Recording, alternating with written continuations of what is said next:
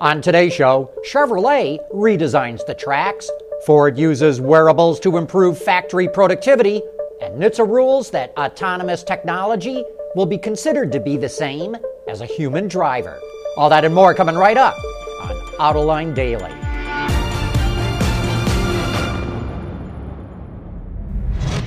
This is Autoline Daily for February 10 of 2016. You know, to hear the doomsayers say it, the amazing comeback of the American auto industry is about to be undone by a growing number of car loan delinquencies caused by subprime borrowers. But Experian, the company that you may know for providing you with your credit score, says the automotive loan business has never been healthier. The number of subprime and deep subprime borrowers did go up last year by 0.5 percentage point. And the number of 60-day delinquencies did go up from 0.72% to 0.77%. In other words, delinquencies went up by a fraction of a percent. Even so, the nattering nabobs of negativism in the media are trying to turn this into a financial doomsday. There's still a number of legal and legislative hurdles to clear before we see fully autonomous cars driving on the road, but we just got some legal clarity. The National Highway Traffic Safety Administration ruled that the artificial intelligence system for autonomous cars will be considered to be a human driver. The agency published its interpretation in a letter responding to Google. A month ago, NHTSA made it clear that it will provide exemptions to federal rules requiring drivers, all with the idea to speed up the adoption of autonomous technology. Meanwhile, California enacted legislation saying cars must have steering wheels and other controls and that a human must be behind the wheel. Might take a legal ruling in this case to determine if NHTSA's regulations trump California's law. Still to come, Chevy refreshes the tracks and why Ford factory workers are using wearables at a factory in Spain. Autoline Daily is brought to you by Bridgestone Tires, your journey, our passion, and by Dow Automotive Systems, breakthrough technologies for lightweight vehicles. Last year, Chevrolet sold more than 63,000 Traxes, making it the second best-selling small crossover in the U.S. in just its first full year on the market.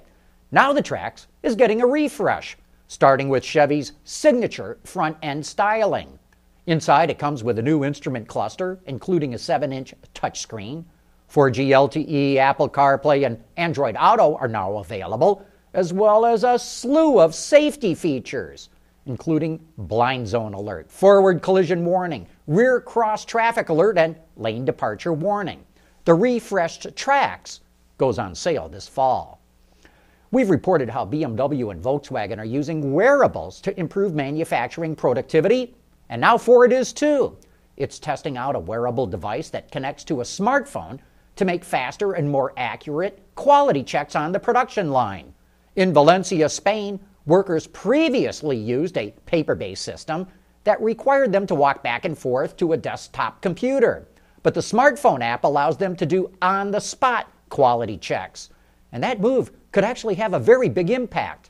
As Robert Davis, the head of Mazda's U.S. operations, told Autoline, Mazda could make 100,000 more cars over 3 years if it could improve its workforce productivity by just 1/10 of a second. Hey, coming up next, it's time for You Said It. For the people at Dow, racing is a sport and a science. We enjoy one and learn from the other. But like most competitive people, we like winning at both. This is the human element at work. Dow. And now it's time for some of your feedback. Last week we reported that it's now legal in the United States to make replicas of cars in low volume and sell them without having to meet all the regulations. We asked you what replica you'd like to see, and wow, did you respond? Pacific Mojave apparently liked the movie Ferris Bueller's Day Off. He says Ferrari, California. Vince 33X votes for the Lamborghini Miura, saying it's perhaps the most beautiful car ever made. Ducatista Ducati likes the classics. He wants a 1930s Mercedes 450 or 540K Special Roadster or any roadster of that era. Real Reeler has simpler tastes. He says 1957 Carmen Ghia. Kit Gerhardt likes the 59 Cadillac convertible. Victor West says Porsche 365. Doc Wolf says Chevy Corvair, Pontiac Fiero, Ford RS200, Dodge M4S. Tim Watson has 5 cars on his list. Tucker Torpedo, Cord 812, boy, I like that one. Jaguar XKE, Mercedes-Benz 300 SL, and he also likes the Volkswagen Carmen Ghia. Chuck also has quite the list.